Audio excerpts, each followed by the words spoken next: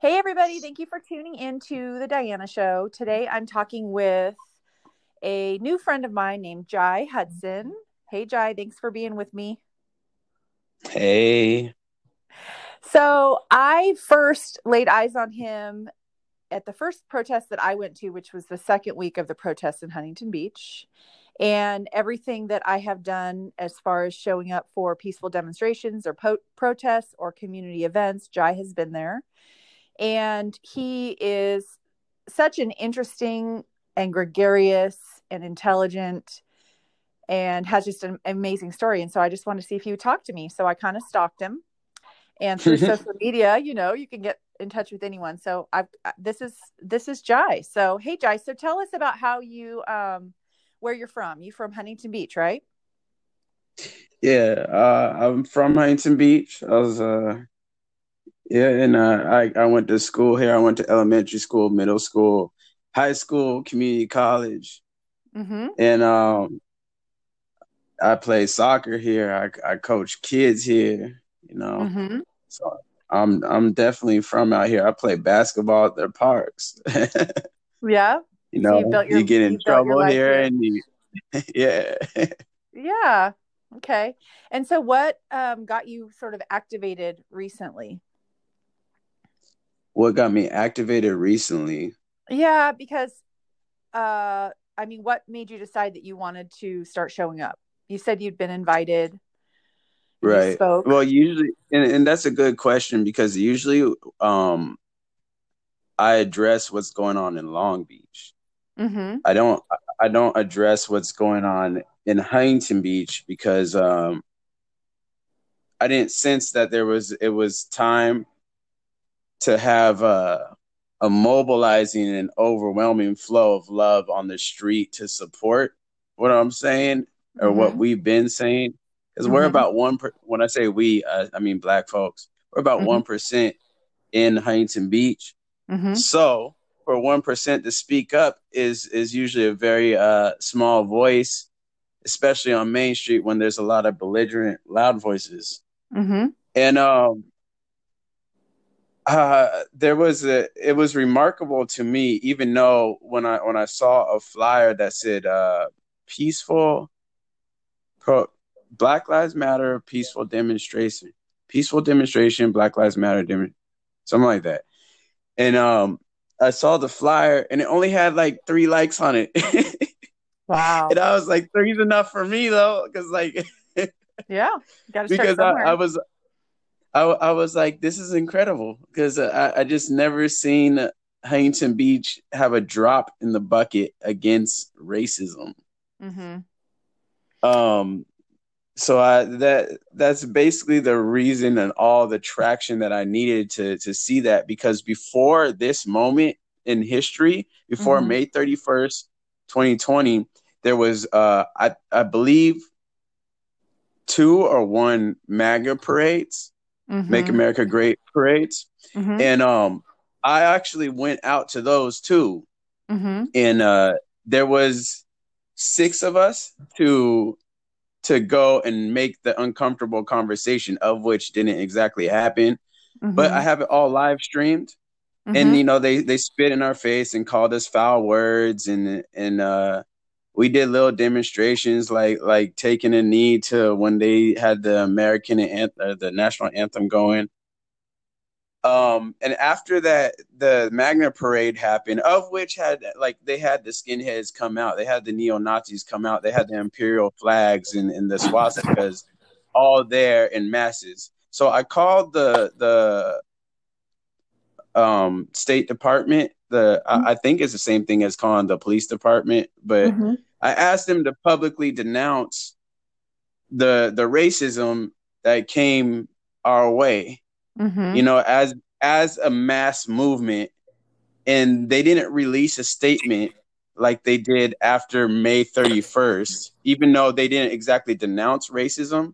They didn't even almost do that after hundreds and hundreds of people came down Sunset Beach with all those flags and so many hate groups organized.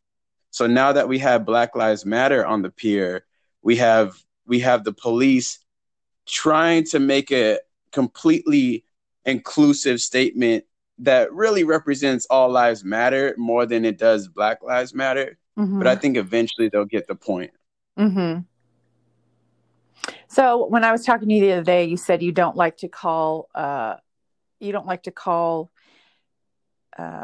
these Hate people group. who are you don't like to call them a hate group. I'm sorry, and you said you like to call them a hate gang. And can you explain what you Mm-hmm. mean by that?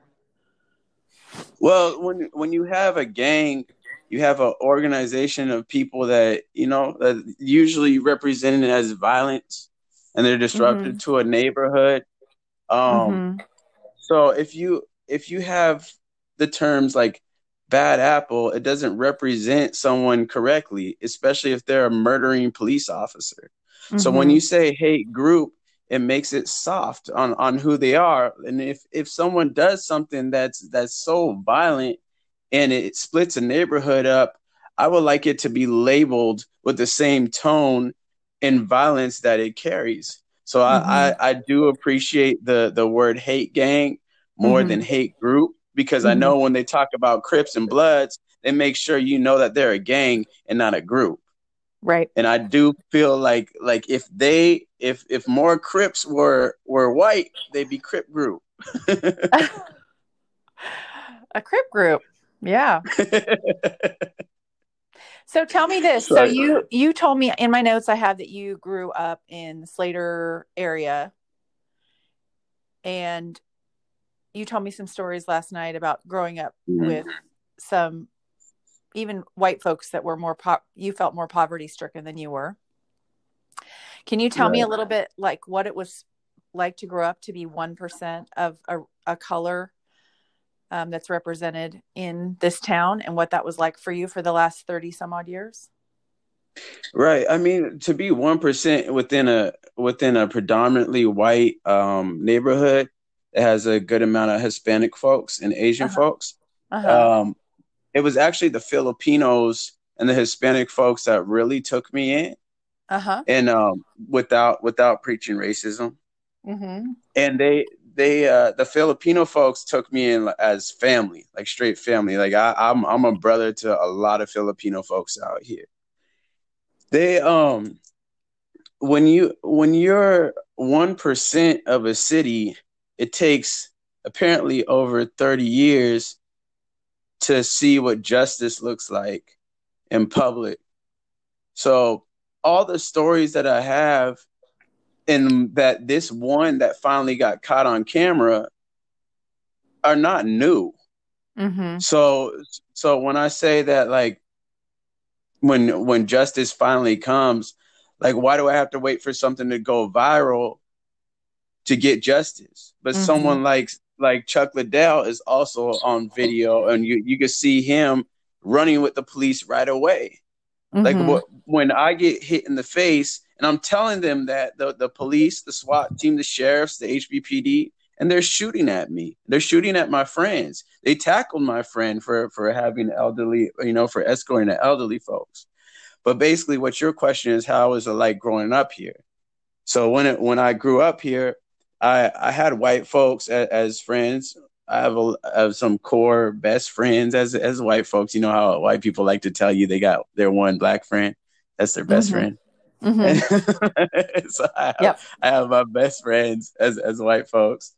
And I was raised up as one of them, and going to school, and but they didn't get the type of hatred that I Sure. received for random passerbyers. Mm-hmm. And then, but they were all the constant trend within my life, from a child to a teenager to my early 20s, is this waking up of what it's like to be a black person's friend in Huntington Beach. Mm-hmm. So when you're a kid, you get the go home nigga, and Mm-hmm. you get to go back to Africa. You get a major Mm. aggression and flex.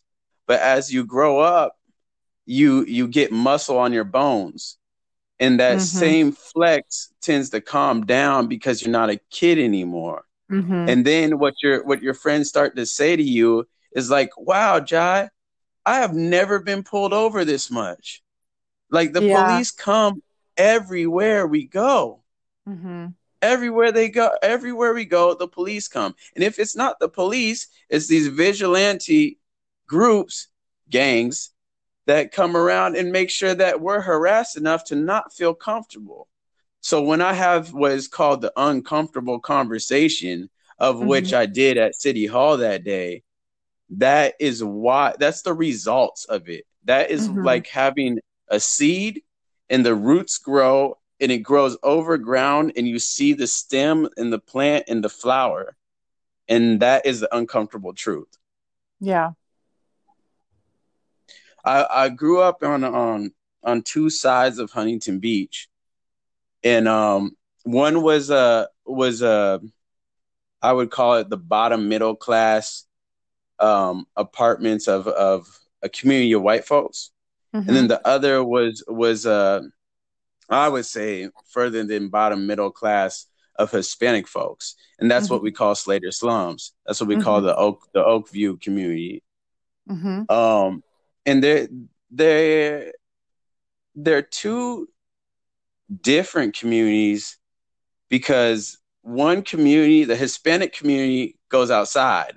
They live outside, and Yeah. it's a beautiful thing. It's something that I miss on the white side of town because people just don't really go outside. Mm-hmm. There's one house around me where people are always outside. They happen to all be white folks. It's kind of disappointing. But when we were outside on my side of town, it would always be gang patrol coming by and stopping us. And the only time a fight would come is when someone feels like coming around and calling us the N word and Right. telling us to go back to Compton. Mm-hmm. So if it's rooted in that, like the police came to my crib one time because um a guy got socked in the mouth for coming over and calling me nigger boy, and like Mm-hmm. my friends didn't appreciate that much, and so the police came to my house and they checked me on caring about my respect, but I wanted my respect as a human being. Of course. And it's always been tone deaf about asking for that and demanding that is. Mm-hmm. And when it comes from the police being tone deaf, you're like, what do you do? And that's why I come with the response like, I have to talk to the people. And that's why I was comfortable with going to the pier, because I have to talk to the people because HBPD is not listening. Mm-hmm. Well, let me ask you this. Would you mind sharing about the most recent story that you had on the pier where you're escorting in some elderly folks, and kind of plainly tell us about what happened if you could? Okay. There's a lady there. She's in a yellow shirt. She has a yellow shirt and she has a cardboard sign up. Usually when she's in my video or the video that I'm filming of her, her cardboard sign is actually facing the police. So you don't see that it says Black Lives Matter.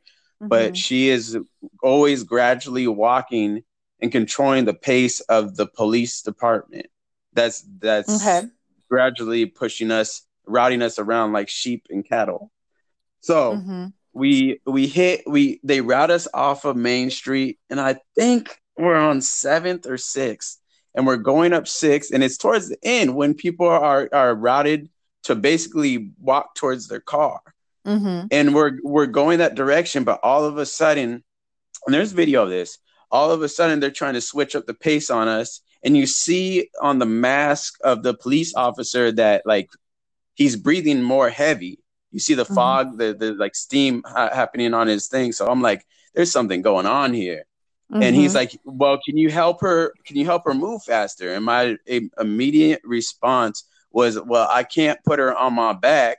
What Mm-hmm. am I supposed to do?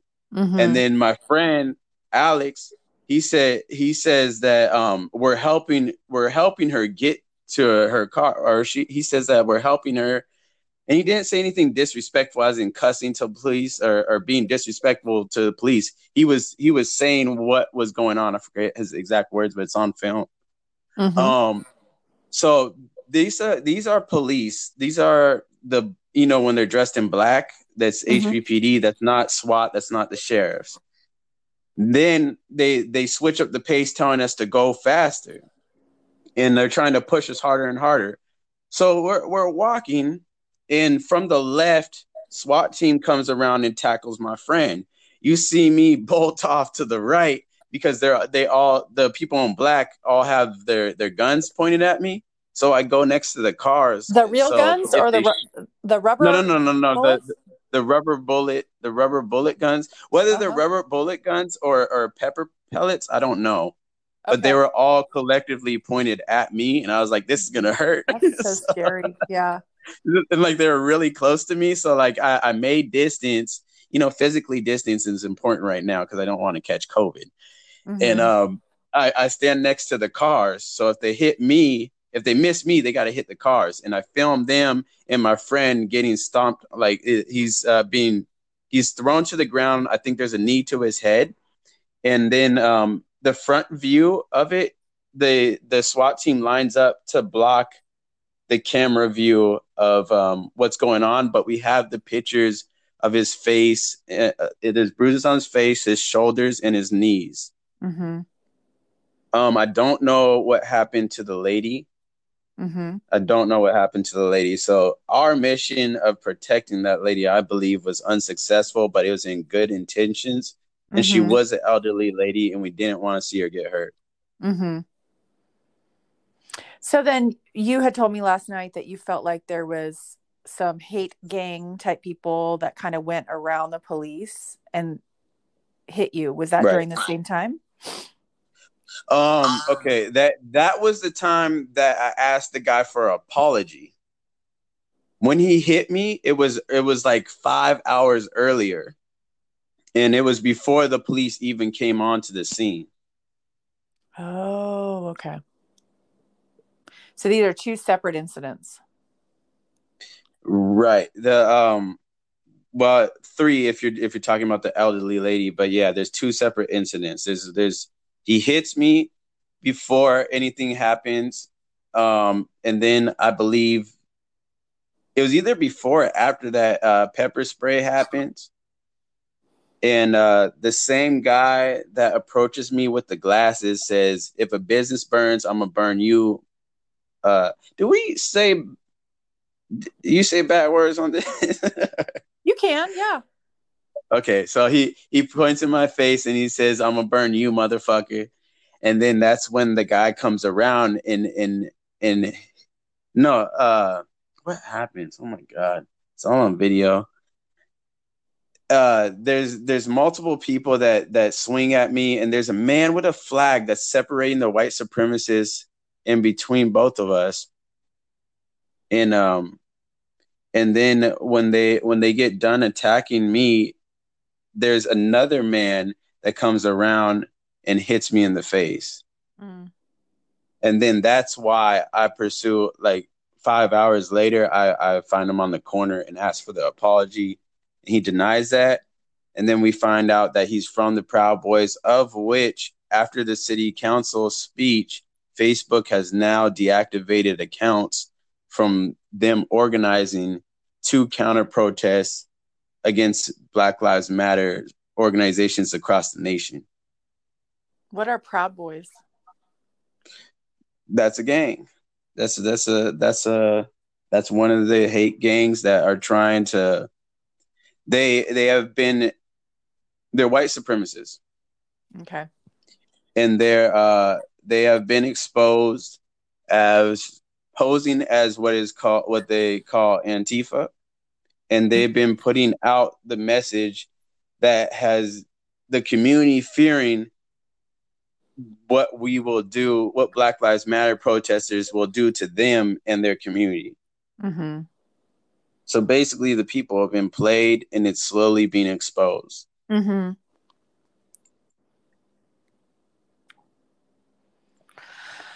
Whew. This is totally off topic, but have you ever thought about all of this that you've grown up with, and all of the aggression, and then the weekends doing this, and like what the effect is on your health long term? Yeah. Yeah. Yeah. But I so mean, I'm when not saying it it's not comes, worth it. It's obviously worth it, and I'm glad no, you're doing it. But no. I got a picture from a friend that I interviewed the other day. I call everyone my friend because after we talk for an hour, then we're friends. I always feel like. But Yeah. he sent me a picture of his dad walking in Tulsa in the, I believe it was like the 60s. And it's this beautiful picture. He met Martin Luther King Jr. and, the guy's heritage is very rich. And he sent it to me after we'd had a long conversation. And I got the picture at like 10 at night, and I was tired. I was emotionally spent. I'd cried a couple times that day hearing these stories. And I thought about, the pictures that I have of my grandparents who are white. Um, and in the 50s and 60s, the pictures I have of my grandparents, they're sitting by a pool, smoking a cigarette, having a drink, eating chips and dips. And they aren't spending their weekends, their off time from work. Um, well, Poor little girl. they aren't spending their weekends protesting. And so you are descended from a group of people that have had to spend their off time, their downtime after they work long hours during the week, trying to get this message across for generations and generations and generations.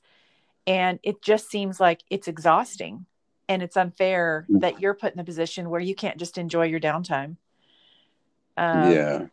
I mean, then that's just like Yeah. one piece of a big old puzzle of inequality, but it seems so unfair to me that that the self-care and the rest and the peace that everyone should have is denied, and has been denied like Yeah. that for generations.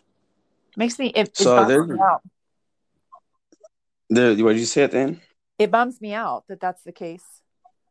Right. So there's no days off, Yeah. unfortunately. There's definitely no days off. When it comes to my mental health, Yep. like I I see a police officer, and I try my best not to be in their line of vision. Mm-hmm. It is traumatizing because there's been way too many episodes of terrible encounters within my life with them. Mm-hmm. And there has been constructive encounters with when it comes to the system trying their best to not be tone deaf. And Mm-hmm. that's what I appreciate is when they're not tone deaf Mm-hmm. about racism, about systemic racism. Mm-hmm. Um, but when it comes to my health, there's you already know there's two viruses. Mm-hmm. There's racism, and there's the pandemic. Mm-hmm. There's COVID-19. And right now during this pandemic, I've also been trying to get through to people that not only is social, or not social distancing, but physical distancing away, but also you have to address deforestation. When you chop down the forest in Brazil, and the bats come out and they Right. move the virus, that's also something that's supposed to be looked at. So there's this man. There's this organization called Predict that was studying that, and they were taken down by Trump. The organization, they're found to be not relevant, and then the virus comes. But why I say this is because it's all connected. My friend Mac from the jungle out in LA, he used to tell me, I used to have locks, right? And he used to Mm-hmm. tell me that my locks are in the same rotation of the spiral of the earth. He said, my skin is the color of earth. So when I say that we are a one whole body, we're not absent from the earth. That's a Mm-hmm. part of us too. So we're Mm-hmm. trying not only to fight against systemic racism, but we're trying to help planet Earth. That is so. It's not a coincidence that we have the virus that comes from bats moving out of a forest for us chopping it down. And we had that when people cared about that burning of the Amazon before the virus happened, and then the virus happened, Mm-hmm. and we have racism at the same time because Mm-hmm. the forest helps us breathe. We're saying Mm-hmm. I can't breathe during this too. You know, Yeah. racism and what's going on are both about health, and it's all connected. Yeah. So yeah, I'm worried. I know it definitely does take a toll on my health. I came out the ER a week after I got punched because I was denying that, like, I didn't have a concussion, or and I was overexhausted from being out all the time. And before that, I was trying my best to physically distance myself, but it's just we can't wait anymore. Mm-hmm. Can I ask you a question about what your opinion is on why people are hateful or want to target Black people? Why would a white person join something called a Proud Boy? Why would Mm. a white supremacist come about? And you probably know the answer better than I do, or have a stronger opinion, because I really can't relate. I can't. I mean, Well, I can't. I think that they do have their thing called the 14 letters, which is I don't have it branded in my mind, and I don't want to remember it. But the Mm-hmm. basis is to preserve white culture and the Mm-hmm. white status quo. So Mm-hmm.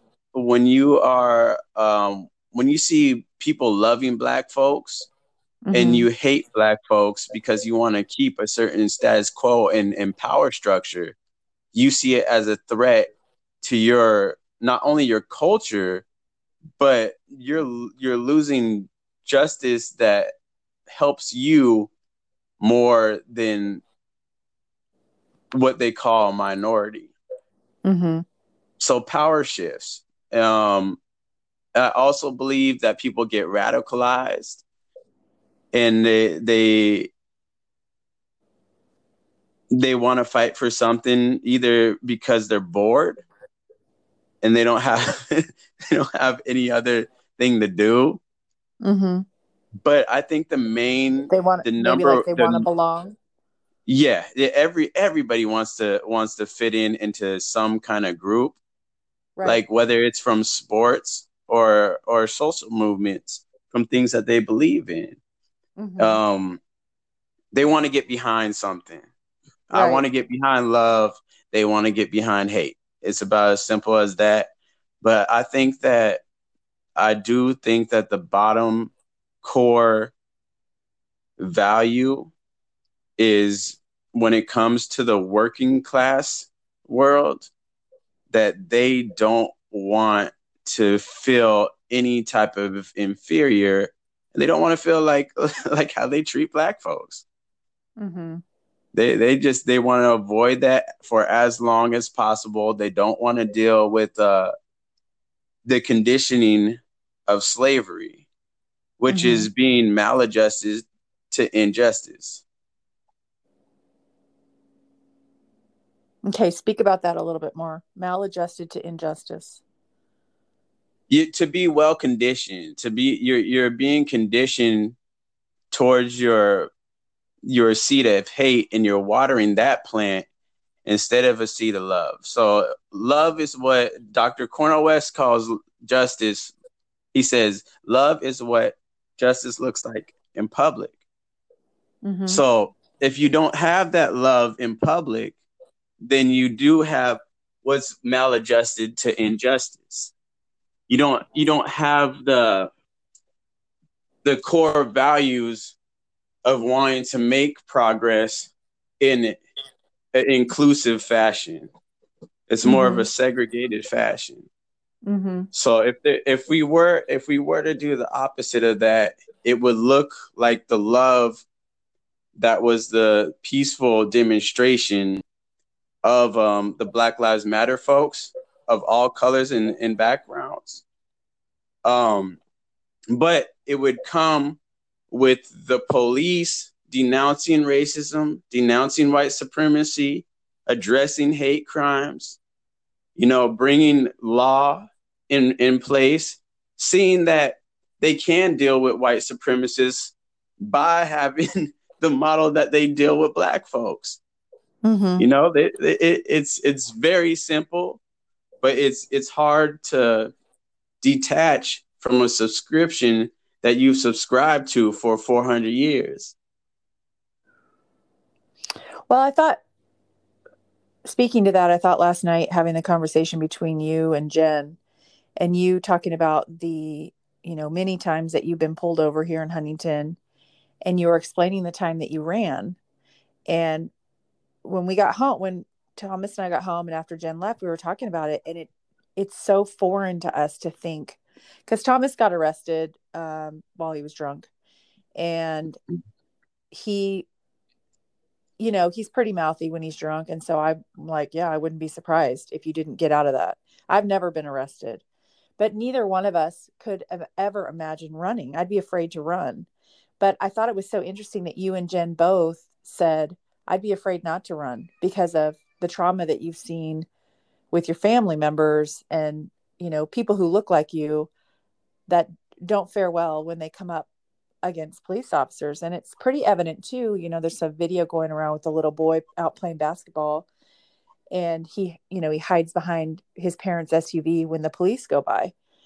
And I don't feel that. I mean, I live literally right behind the police station, and I don't feel that way. The only thing I feel is annoyed with the police because they drive down my street really fast when they get a call. But other than that, I feel like waving at them when they go by. And I think we all deserve to feel like we have that relationship with the authorities and law enforcement, that we're paying our tax money. We all should feel that way. I would Mm-hmm. be livid if I came down and my 18-year-old had been pulled over for something to do with, what'd you say it was, a light over a license plate that you got pulled over for? Yeah, And then to have a police officer being overly aggressive and scaring him enough to make him feel like he had to run. I would, I don't know. I mean, I don't even know how I would handle that. That'd be hard to watch. But my family's never been treated like that. And see, that's one of the reasons that I'm so motivated to have conversations between someone who sounds like me, looks like me, and sounds like you and looks like you, because I think there's a lot of people like me who don't even realize that that's not a once in a lifetime thing. It sounds like that happened to you a lot. yeah, it's definitely very common. If there was a camera on my life, there'd be many instances of me doing what I've done. Now that I think of it, I can't believe how many times I've ran from them. Like there's That's actually amazing to me.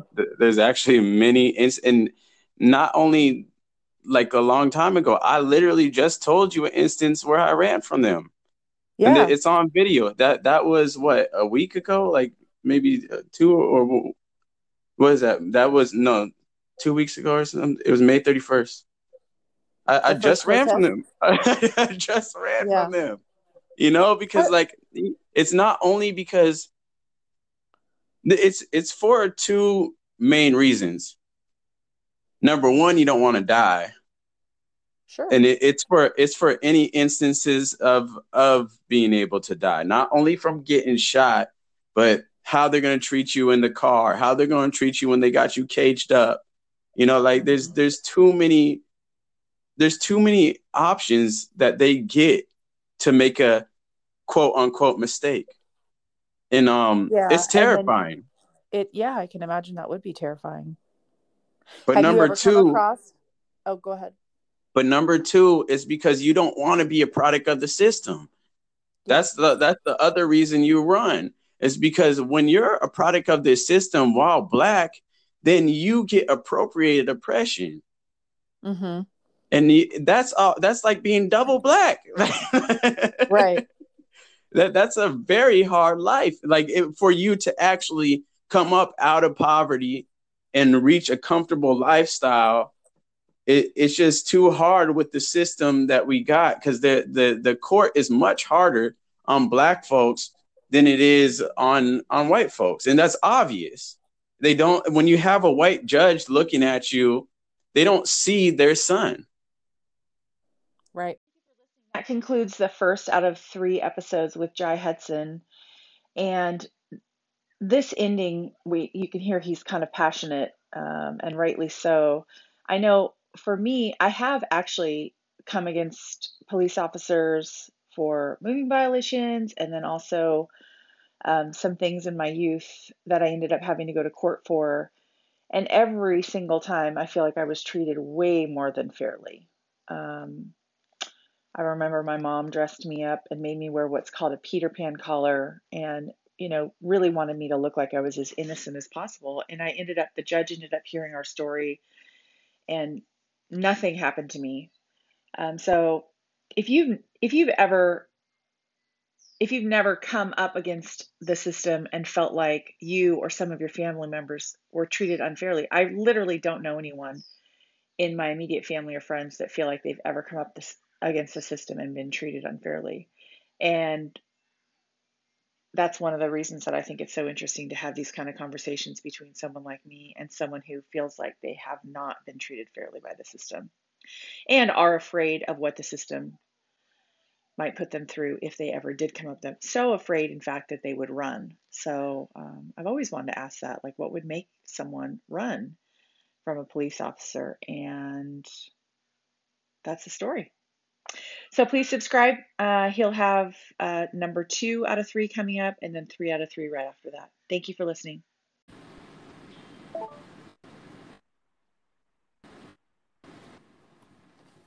Katie, can you hear me?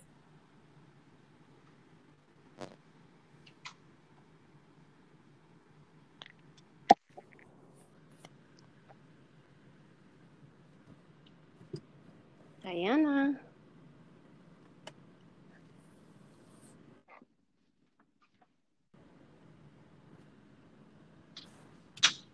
Hello. Diana.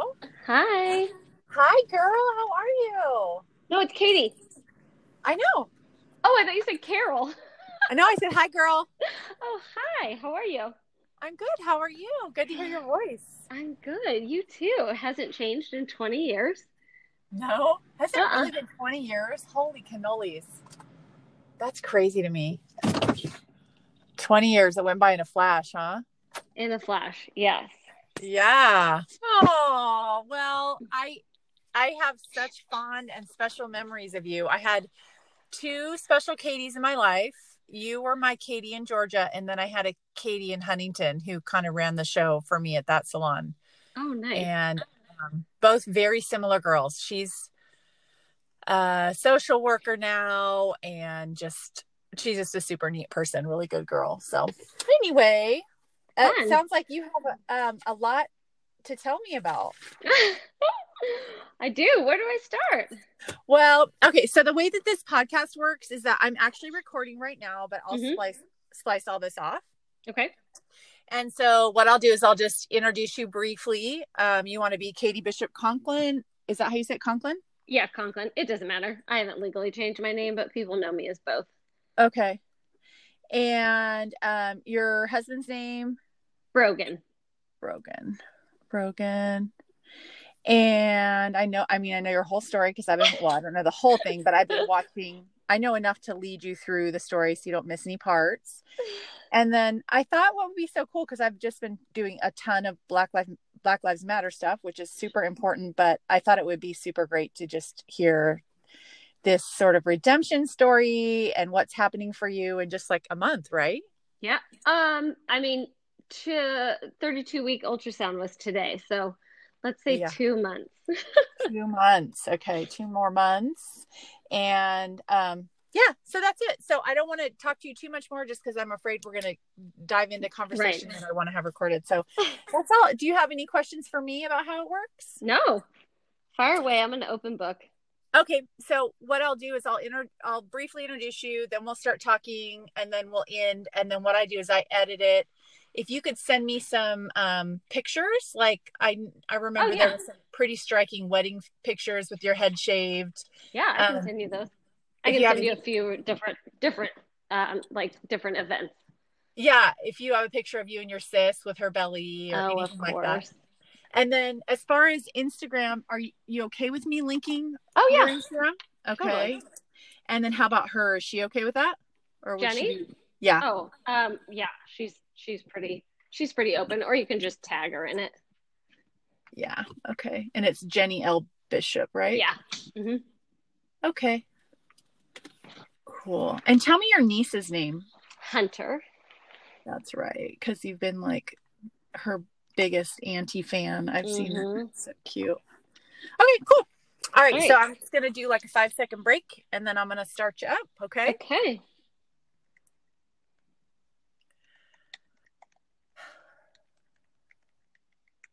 Hi, everybody. Thanks for tuning into the Diana Show. I am super excited about talking to this woman.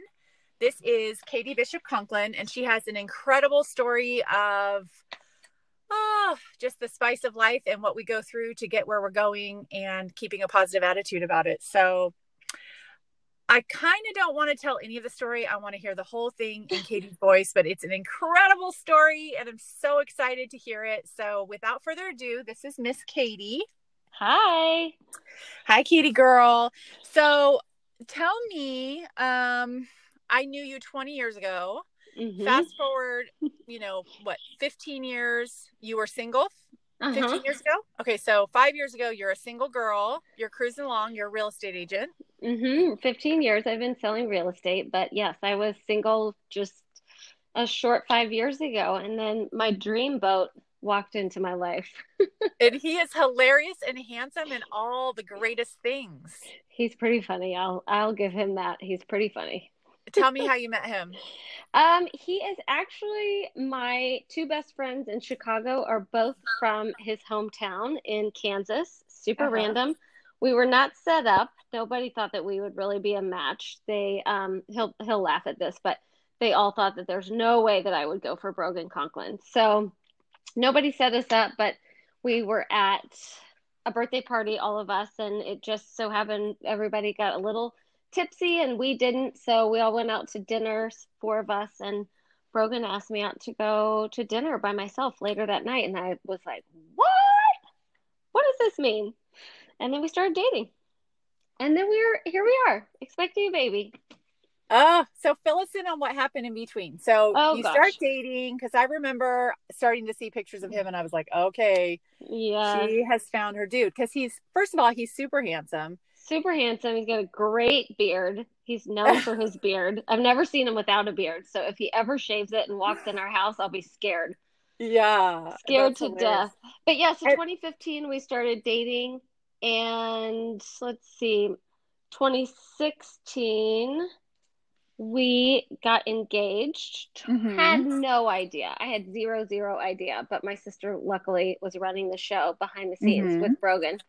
So we get engaged like December 23rd, 2016, and March 28th, 2017, I kind of threw a wrench into the whole program of life, and I had a seizure, what they call a grand mal seizure, and I hit the tub, the porcelain tub with the front of my forehead, and then I fell backwards and I hit my head on the toilet, and then I crawled into my second bedroom and I got under the covers while I was fully head to toe dressed for work, and I woke up about 25 minutes later.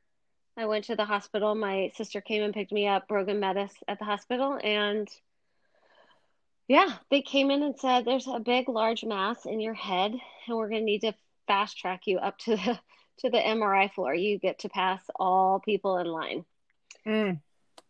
And then I got admitted to the 10th floor at Northwestern where nobody wants to be admitted. That is the brain tumor floor. Wow.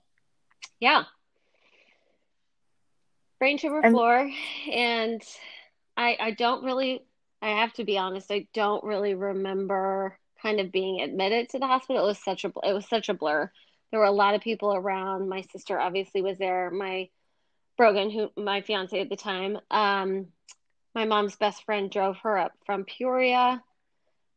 I mean, I think probably 15 of my closest best girlfriends were there. And mhm, then I saw my dad walk in, and that's when I knew that things were pretty serious because he lives in California and Colorado, and I see him very rarely. mhm, And he was in the middle of the desert driving to Las Vegas, and mhm, he pulled over and went to the airport and flew to Chicago. mm, And then things got real for me. mhm. Wow. It was a blur. It was a lot to take in. Well, I watched the whole thing on social media, and I'm sure I only got the highlight reel. So you were diagnosed in 2017, Mm-hmm. and then all of a sudden I would see these like Wonder Woman shirts on a whole bunch of people, and you guys were doing fundraising, right? Yeah, so it just so happened that 2017, when we were sitting in the hospital, Jenny kind of became like my real estate assistant. She was answering emails, and Brogan was doing behind the scenes, like learning how to be an MD overnight. And they set up a Facebook page just because it was so much easier to like send out updates and tell everybody Mm-hmm. what was going on. And they quickly named it Team KBC because those are my initials. I haven't legally changed my name yet. Mm-hmm. But they set up Team KBC, and all of a sudden we had like 1,200 Wow. people in the group, and so it kind of alleviated like people texting my sister and Brogan at the same time. And the Wonder Woman movie was coming out, so I Oh. gotta say I hit a good time, you know. So Wonder Woman became like, I don't know who started it, but all of a sudden we had Wonder Woman socks. I have a signed photograph from the original Wonder Woman and Mm-hmm. some of her CDs. I mean, it just became this thing. And so Mm-hmm. I just ran with it. That's so cool. Yeah. So how was treatment for you? Treatment, honestly, I'm not trying to downplay. I've watched my mom go through 5 years of chemo. She had stage 4 aggressive uterine cancer. Uh-huh. And I've seen all types of chemo, but for brain cancer, there's only one type. It's called Temodar, and it is a pill. So it's quite nice, I suppose. I didn't have to go to the hospital to get an IV, sit on the cancer floor, none of that. I Right. took a pill every day, 7 days a week for 6 weeks. In the meantime, at the same time, I was going into the hospital every day at 10:45 a.m. for a 6-minute radiation treatment. And that was Mm-hmm. just 5 days a week for those 6 weeks. So Mm-hmm. the chemo wasn't too bad. I mean, I really didn't have any side effects. The radiation made me really tired. I took a solid 2 hour nap every afternoon. Mm-hmm. Um, I, of course, lost my hair, not the entire head of hair because that would be from chemo. I lost it from radiation. So that's why I have two-thirds, two-thirds of a head of hair, and Yes. 1/3 is never going to grow back. I call that my grandpa side because it's like just kind of fuzzy and gray.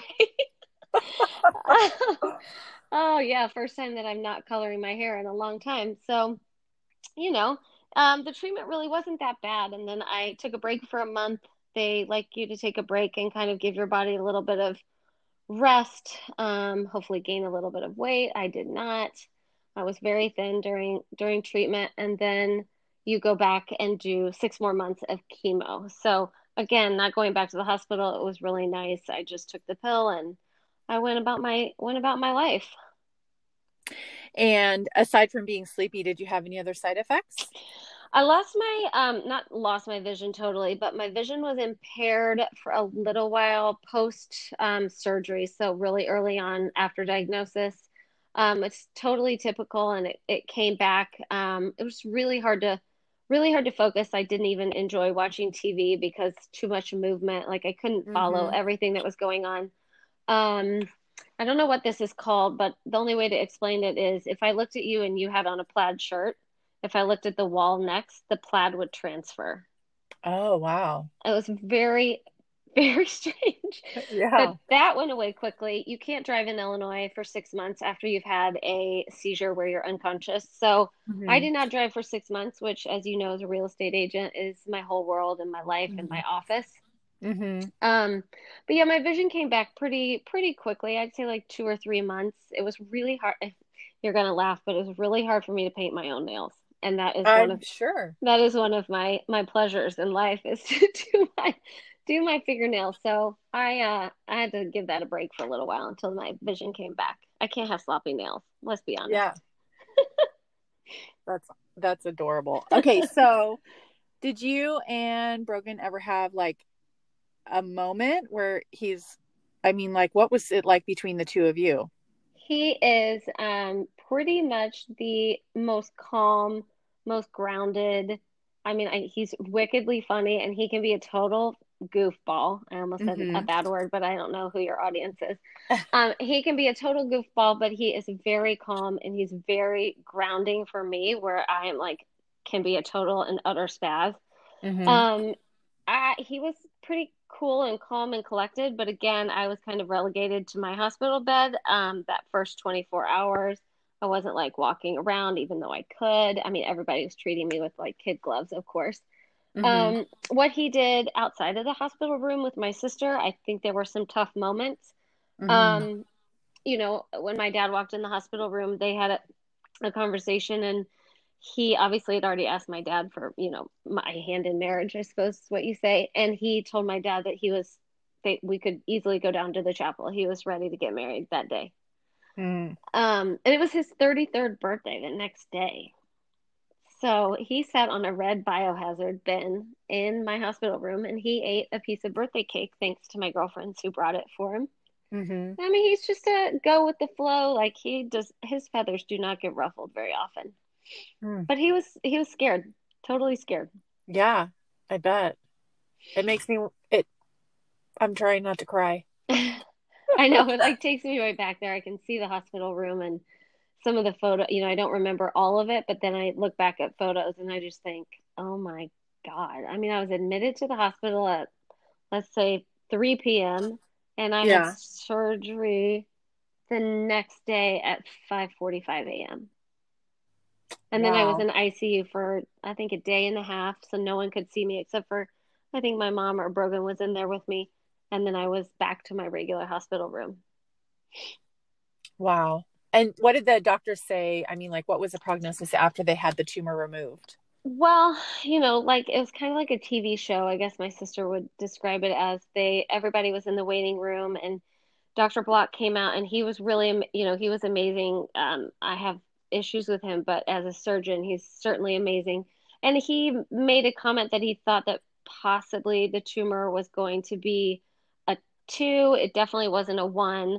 And, brain tumors are grades. They're not stages like breast cancer or uterine cancer. Okay, so So what can you anything explain what past those it, are? yeah, 1 is basically like benign. Um, Hmm.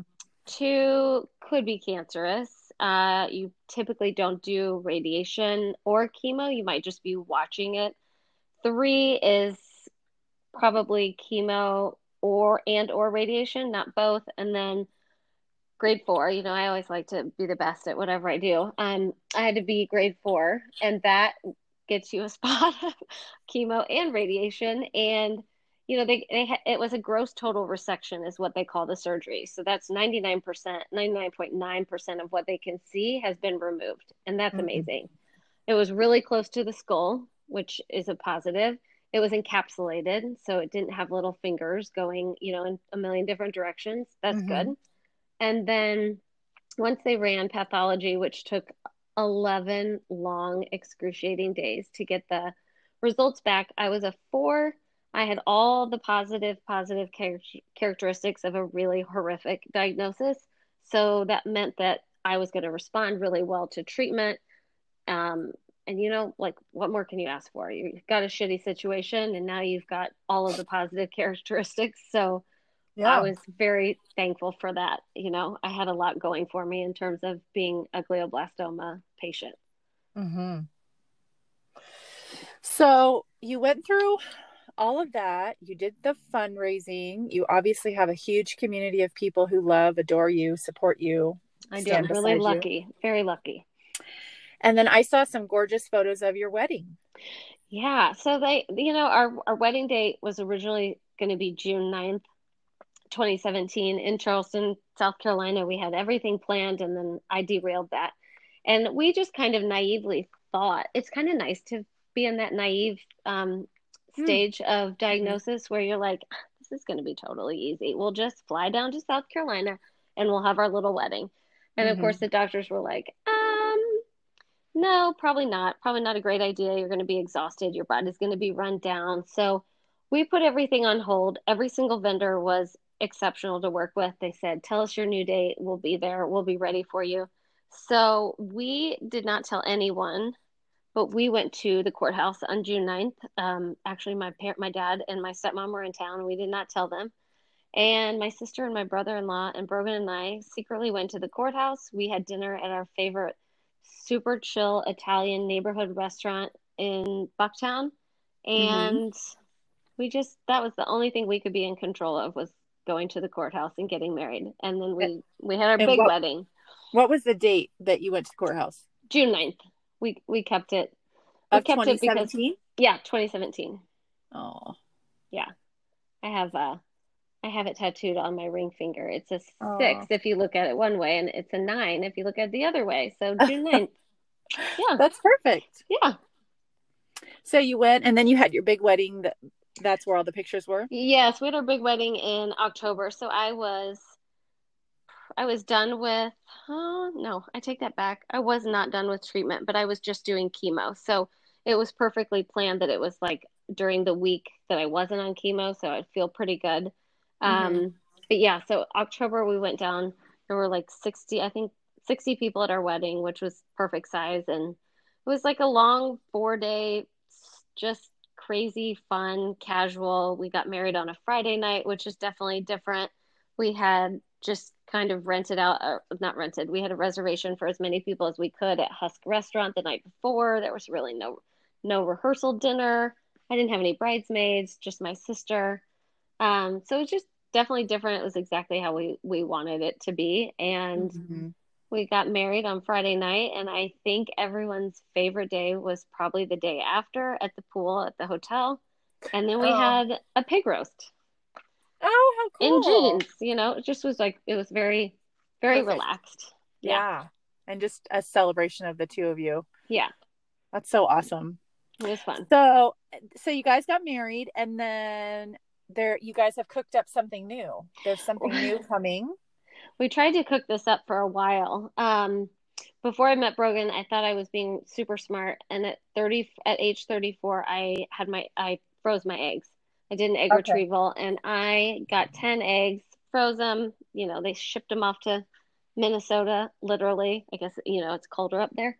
So it keeps them on the ice. And then I met Brogan and had a brain tumor, and Dr. Block looked at us when he gave us the diagnosis and said, well, we should probably talk about fertility. And, I thought, oh, finally, I've done something right. I planned for this. And I had 10 eggs, and there was not another woman doctor in the room to say, oh, that's not so many. Let's do another retrieval while you wait for treatment. So we just went ahead. None of those 10 eggs, we got 2 embryos, but they were genetically abnormal. And so then we went through 3 more egg retrievals out in Colorado. We went to CCRM, which is a pretty world-renowned infertility center, excuse me. And oh my gosh, out of 3 retrievals, we basically were down to 2 eggs. The first transfer to my sister was a chemical pregnancy. It did not take, but she got a very low number. And then we were basically down to 1 egg, and it worked. It worked? It worked. 32 weeks. So wait, back up. So you went to an infertility place. Yes. You were wise enough to, before you met your husband, you froze your eggs at 34. Of those 10 eggs, most of them didn't work, but you got down to 1. And now who is carrying your baby? Well, some would say we're twins, but we're really just sisters. My older sister Jenny is 43, and she, without even thinking or consulting her husband, volunteered to carry our baby. Wow. Yeah, it's pretty incredible. And I know from experience, when she walks in, they say, "You are of advanced maternal age." Oh yeah, she's high risk in all forms of high risk. She's a surrogate. She's 43. I mean, you name it, we've got it. And how's her pregnancy going? It's great. She had a really easy pregnancy with Hunter, who's my niece, is almost 9 years old. So Jenny was Mm-hmm. pregnant 9 years ago. Mm-hmm. And she's had she's had a few moments like not feeling great, but I mean, for the most part, I see her like on the weekends. I go up to her house in the suburbs and she's like on all fours gardening. I mean, she's just, Wow. she doesn't stop. She feels really good. And we just had the 32-week ultrasound today. Wow. I So, know. so amazing. So amazing. Do you know what the sex is of the baby? We are having a boy. A boy. Oh my gosh. Yep. That's Now so I'm going to amazing. have two boy mouths to feed. Oh boy. Yeah. Mm-hmm. And I wonder if he'll have your husband's enormously funny personality. Please let him have that personality. I mean, come on, Diana. I'm pretty funny myself, but You are, you are like, Brogan gets the Instagram, time on yeah, Instagram. We don't have many videos of me being funny. I'll work he's on that. hilarious. Yeah. I know. I always thought I was a funny person. And then I married my husband. And now I'm kind of the straight man in the house where I'm like, okay, guys, that's enough. Totally. Settle down. It's 9:30. Mommy needs to go to bed, Yeah, Yeah. exactly. That's the most fun He'll personality. be the fun parent for sure. Yeah. Oh, that's awesome. I saw his picture holding up the onesie for Father's Day. Oh, so hilarious. Yeah. So hilarious. We already have two drawers of uh, his dresser filled with clothes that have been like barely worn clothes that people, our friends, our boy mom friends have given us. So Yeah. I'm not buying a single piece of clothing for this I'm baby. sure you're going to be all set. My kiddos. So you remember, Yeah. did you meet Cooper? I think I've met him maybe once when he was little, but he certainly was not 6'5" or 6'7", whatever he is now. Yeah. He's 18 now. And I know. so, So we crazy. had Cooper and Scarlett, and then we adopted Mia, and then I Mm-hmm. married Thomas, and I acquired Erilyn. Mm-hmm. And then we had the baby, and Lincoln, right? Lincoln. Yeah, Yes. when I became pregnant with the baby, so I have a whole bunch of family up in Northern California, and of that generation of cousins, Cooper is the oldest cousin, and then there's I think 17 total. Oh my And gosh. Lincoln is the youngest. So we've never bought any clothes for her because my one cousin has four daughters that are just a little bit older than Lincoln. And so everything gets passed down. And Oh, of course. we end up having to pass on a lot of the stuff. Too Ridiculous much. amount of clothes. Yeah. Yeah. So anyway, well, that is such a great story of redemption. I mean, did you ever think that you were going to be like in all your life where you're like, oh, I might have No. cancer? I mean, you Mm-mm. watched your mom go through it. Did you ever feel like, wow, what would happen if this happened to me? I had no idea. I mean, my mom was diagnosed in 2014, and again, going back to that, it's a really safe place to be naive. Um, Mm-hmm. she like she would battle for a year and just fly through chemo and never complain, never miss a beat. She never missed work in the 5 years that she was on chemo. And It's then, a warrior, a I mean, she was warrior. a true warrior. I come from a solid stock of really strong women. Do not mess with, do not mess with us.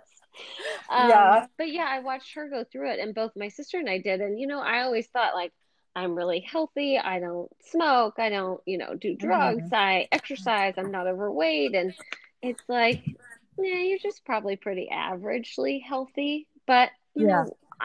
I have a lot now. I have too many brain tumors in my life that have originated in my hometown. and I'm pretty close to hiring like an Aaron Brockovich attorney to Oh, sort this out because there's just too many. It's a small town, like 80,000, and I feel like I can name 5 people that I know that have had pretty serious brain tumors. I'm sure there's right. more. These are just people I know. Wow. Just people you know. That's incredible. Yeah. I saw on one of your posts, I can't remember which one, but you said something to the effect of you just never try to you never let a No. day go by that you're not grateful for your health and your life. Yeah. I mean, we came up with this motto early on. I think it was when we were posting and like writing. I wrote the formal like announcement. This is what the doctor said. I have glioblastoma. I'm going to start this treatment, blah, blah, blah. And at the end, I just like, without thinking, I just typed, you guys, I'm not done here. Like, this isn't, it's not the end. And so that was Team KBC's motto was, I mean, I'm looking at my sticker that's on my computer. My stickers are all over Chicago. Team KBC, I'm not done here. And you know, it was like my sister just looked at me. We were in the hospital room, and this is one time where it's like I wish we were kind of the Kardashians, and there was always a camera filming. But you know, we got this diagnosis. My mom's sitting there, my brother-in-law's there, my husband's there, my sister's there, and we got the diagnosis. We were all just shell shocked. And then Jenny literally looked at everyone and was like, we need a minute. And like without even questioning, my mom got up, my husband got up, and Jenny just, we sat next to each other and she just looked at me and she was like, you are not fucking leaving me. You are not leaving me. We're not doing this. And like right there, you know, we just like, we're holding hands. We're like, nope, we cannot lose each other. So that's not going to happen. Powerful. No other option. Yeah. So, I mean, that's something that is so notable when you watch your story is your sister always, even when I knew you when you were just in college. Oh yeah. Your sister always was this rock in your life. And she was always a big theme. I always remember hearing about her, how awesome she was. Oh, for sure. And, you know, when you're in college and you're going through those 4 years and like, it seems so encapsulated and it's like, everything is such a big deal. But now that you're 20 years down the road, a lot of other stuff happens, but I just remember that Jenny was a big deal to you then as well. Oh yeah. I mean, I mean, my mom said it in my wedding video, you know, they're thick as thieves. They love real hard. They fight real hard. They can be, you know, kicking and screaming and then the next minute rolling on the floor. We tend to wet our pants. I mean, I know I'm like 40 years old and I can't control my bladder, but you know, we tend to like wet our pants together. I mean, we finish each other's sentences. Yeah.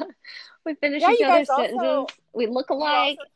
You show up in the same outfit sometimes. All I've the seen time. That too. We have a shared folder in our iPhone photos. I mean, we are such dorks. It's crazy. You're so blessed to have a relationship like that in your life. I know. Really don't take that for granted either. Yeah, for sure. And then for her too. Mm-hmm. Did she just, I mean, like, how did that conversation happen? Were you like, hey girl, would you carry my baby? Or I didn't even ask her. I mean, when we realized that those 2 eggs were, well, when he said we need to talk fertility, he also delivered the news in a kind of a manly fashion that I would not ever carry a baby. And so you know, by manly, do you mean not that sensitively? Yes. You know, just like without even skipping a beat, you know, he's like, okay, good. Glad you have some eggs because you will not ever carry a baby. And I mean, ouch. You know, some girls that's not so super important, but I loved watching my sister pregnant with Hunter. And I just always knew that I was going to carry a baby, but life sometimes has other ways of getting you there. So now you've got this gorgeous man who's hilarious and awesome and loving, and you've got a gorgeous baby on the way. You've got this relationship with your sister. And then, you know, what are you hoping for? I mean, where do you see yourself in the next 10 years? You'll have a 9-year-old. He'll be talking back. He will. If he's anything like Hunter, my niece, oh boy, those listening skills really change from like 6 to 8. Yes. Like they're my out the husband window. And I were talking about how we feel like 12 and 13 is the worst because that's when they stop being little kids and think they know everything, and that mom and dad are so stupid. And really we're finding like 16, 17, 18-year-old is our favorite because they have finally realized, oh, we've got it pretty nice. Yes. And you know, We have they've a had a car little in bit. the driveway. We have food Yes. in the refrigerator. Yes. Exactly. We're trying to teach Hunter. You know, it's hard when you're an only child. I will say, like, I don't think it's all Hunter's fault. You know, she's just been fawned over for 9 years. And, you know, she thinks she's the center of our little family. And she really is. I mean, Brogan and I talk about, okay, how are we going to do this maybe slightly different to show her that our relationship is the center. She's part of it, but you know, our world doesn't totally revolve around her. I think it's a very, I'm gonna have to read a few books to figure out how to do that. Yeah, it is interesting because we have a baby, and there's a 10-year split between the youngest and the oldest. And so she thinks, not only does she think she has two parents, that the whole world revolves around her, she also has 4 siblings who the whole world revolves around her. And so she could go to Cooper's room and hang out in there, and they dance together and play music, and she can play his drums. Like, she just rules the whole house. And so I can see how, you know, when she's 13, it's going to be a bit of a problem. Yeah. We that's a good problem to have. Yeah, we have our work cut out for us. That's the good stuff. That's the good stuff. I love it. Maybe you know this, but maybe you know, whoever is listening doesn't know this, but I put Jenny and Justin in their townhouse in Bucktown when Jenny was 7.5 months pregnant.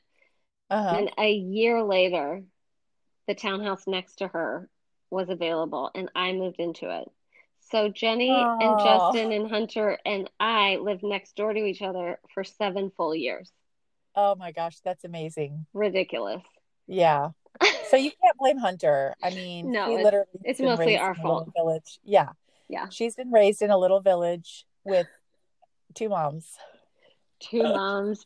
Brogan, the fun uncle, Dad, Justin. Like, I mean, it's just, it must be nice to be her.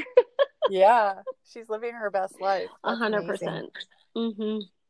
Well, I love your story. Of course, you know, I'm your biggest fan. I loved just watching everything that happened to you. That was so good.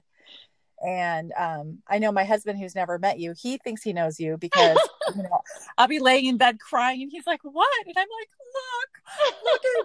"Look at these wedding pictures! Oh my gosh, look, they're having a baby!" I mean, it really is an incredible story. It's so redemptive, and with everything that's been going on in the world, that's so important. I think it's also important. This segment for me will be my self-care, because everybody needs a little self-care, a good story, something that's just beautiful and bright and light and amazing. So that's what this is for me. Thank you so much, girl. This is so fun. I mean, this is my first podcast. I feel honored. Yes. Feel super honored. You are amazing. You'll love it. So thank you. I'll stop the recording there, but what I wanted to have you help me do is with some hashtags. So I've got in vitro, and then is it called glio? So it's Can you spell that? Yeah. GLIO. CO blastoma. BLAS blastoma. And then we always do team KBC with team just like in lowercase and then all uppercase KBC. Okay. Team is all lowercase KBC. I've got sisters. I've got in vitro. We also call Jenny our surrogate. Okay. You know, so surrogate, but she's gonna be his aunt, so it's surrogate. Okay. Surrogate. Well, spell it out so I make sure I have it right. So SURROG. Surrogate, and then GAUNT. Perfect. I'm not sure I would win the spelling bee, just FYI. Yeah, same. Not my so thing. I've also got having a baby. I'm going to do late in life baby. Late in life baby boy. Redemption. You could also do, a lot of people will search for, because like my infertility doctor was specific to cancer, so she was my onco fertility, whatever. So you could You could hashtag Onco, ONCO, Onco infertility. Infertility. Okay. Gotcha. Anything else that you can think of? Like other things that your friends say? Oh, no. I mean, I'm really bad at hashtags. I do like Okay. 2, and then I'm like, huh? Yeah. No time for that. I know. Okay. And then I've got your Instagram. I've got her Instagram. Anything else you want me to add on there? Gosh. No, I think that's good. Brogan's is B Conk, CONK 7, Mm-hmm. if you want to be friends with Brogan. Okay. And yeah, got it. Okay. And then I'll hit you up with any other questions I have. If you could just like shower me with really I will like photos now. the more the better. I can post up to 10 on my Instagram. So that's what I'll normally do is just Okay. post 10 great ones and definitely one with you and Sister's Belly. Oh yeah. And yeah, just I'm sure I'll you've shoot got them over great to stuff. you. Yeah. Oh, I'm so excited. Thank you for doing this, Of girl. I course, really appreciate it it. was very nice. Very nice to hear I'm your voice. Yeah, I'm so happy for you. Thank you. Thanks. I All can't right. wait to hear this. Yeah, I'll send it to you. It'll probably be done by maybe tomorrow morning. Oh, no rush. And I'll push it over to you. Give a listen, and then when you give me the thumbs up and I've got the pictures, because really it's not a very big podcast. I don't have a whole bunch of listeners, so what'll happen is no one will listen to it until I stick it on my Instagram, and then if you stick it on your Instagram, then we'll get a lot of listeners. Perfect though. Okay, Mama. thanks, girl. Bye. Okay, talk to you later. Bye.